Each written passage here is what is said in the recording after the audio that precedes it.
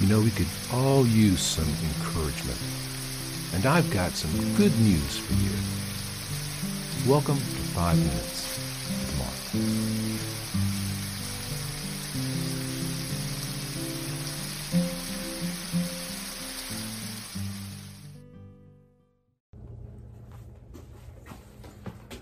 Greetings, fellow travelers, and welcome back to 5 Minutes with Mark. Today we're going to pick up the story in the Gospel of Mark, chapter 1, at verse 29. Now, as soon as they had come out of the synagogue, they entered the house of Simon and Andrew with James and John. But Simon's wife's mother lay sick with a fever, and they told him about her at once. So he came and took her by the hand and lifted her up, and immediately the fever left her, and she served them.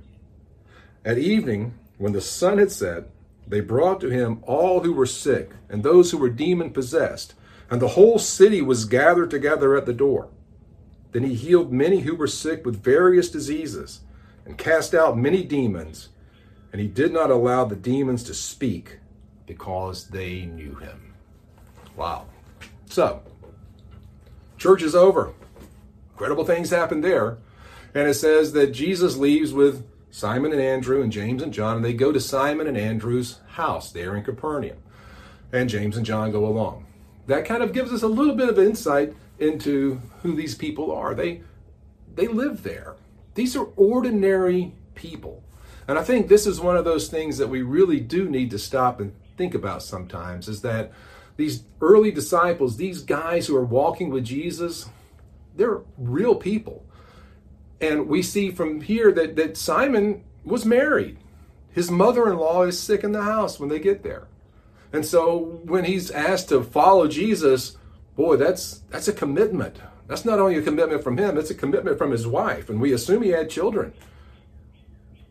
We don't know that for sure, but we don't know that he didn't. And we would assume that that would be the natural order of things. So Simon leaves his family to follow Jesus. But there's a reason for that. And Jesus has given us that reason right here, as he's demonstrated his authority in the synagogue. Now he's going to come into the privacy of their home, and he's going to demonstrate it again. Simon's mother-in-law is lying sick with a fever. And Jesus comes in, and he lifts her up, and immediately she's healed. In fact, she feels so good, she gets up and starts cooking. Isn't that just like a mother-in-law? So it's wonderful, right? It was her role. She was lying there feeling bad because she couldn't get up and cook. And now she feels like it, and she's up making meals and taking care of these guests who have come into her home. It's a beautiful picture of ordinary life, moving along in an ordinary way. Look, the gospel is not divorced from reality. If anything, it affirms and confirms that our reality matters. Look, the Son of God is hanging out with his friends in their home, enjoying the hospitality of his mother-in-law. That is pretty cool. Then the sun goes down. Now, maybe you know this, maybe you don't, but the Sabbath was from sunset to sunset. Right? The Sabbath began when the sun goes down on Friday night, and it ends when the sun goes down on Saturday night. The Jewish calendar is actually a lunar calendar. It's based on the day's movement of the moon, not the sun.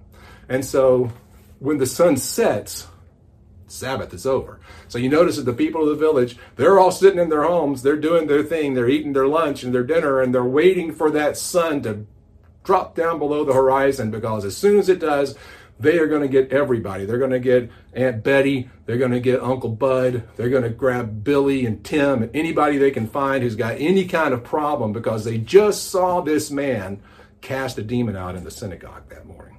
And they're going to rush over to Simon's house. They're going to fill the street, fill the alley and the corridors and everything, filled with people with all kind of problems. It says Jesus healed various diseases, and he cast out a lot of demons. And he didn't let them speak because they knew him. So again, we see that there's a spiritual battle, and there's a physical battle going on. These people had real problems. And Jesus is the answer to our spiritual battles, obviously. He's also an answer to our physical battles. I believe that as we grow in our faith and as we walk with Christ and as we press into him, we will find better health physically as we follow the ways of God, and we do those things that the Bible teaches us to do, to rest, to eat right, to enjoy community, to worship, and to not overindulge in anything, all things in moderation, right? So these are important principles, and we see that Jesus affirms these. We also see that Jesus is going to become very, very popular very, very quickly for very obvious reasons. Who wouldn't have been at the door that night with whoever you had, with whatever they were ailing with, to get the help that Jesus could offer them, that immediate answer to their physical, emotional, and spiritual needs? The answer has never changed. See you next time. I hope you're enjoying this Bible study, this quick devotion. If you'd like more content, you'd like to know more about me and see more of the things that I'm doing, check out my website, theeclecticmonk.com.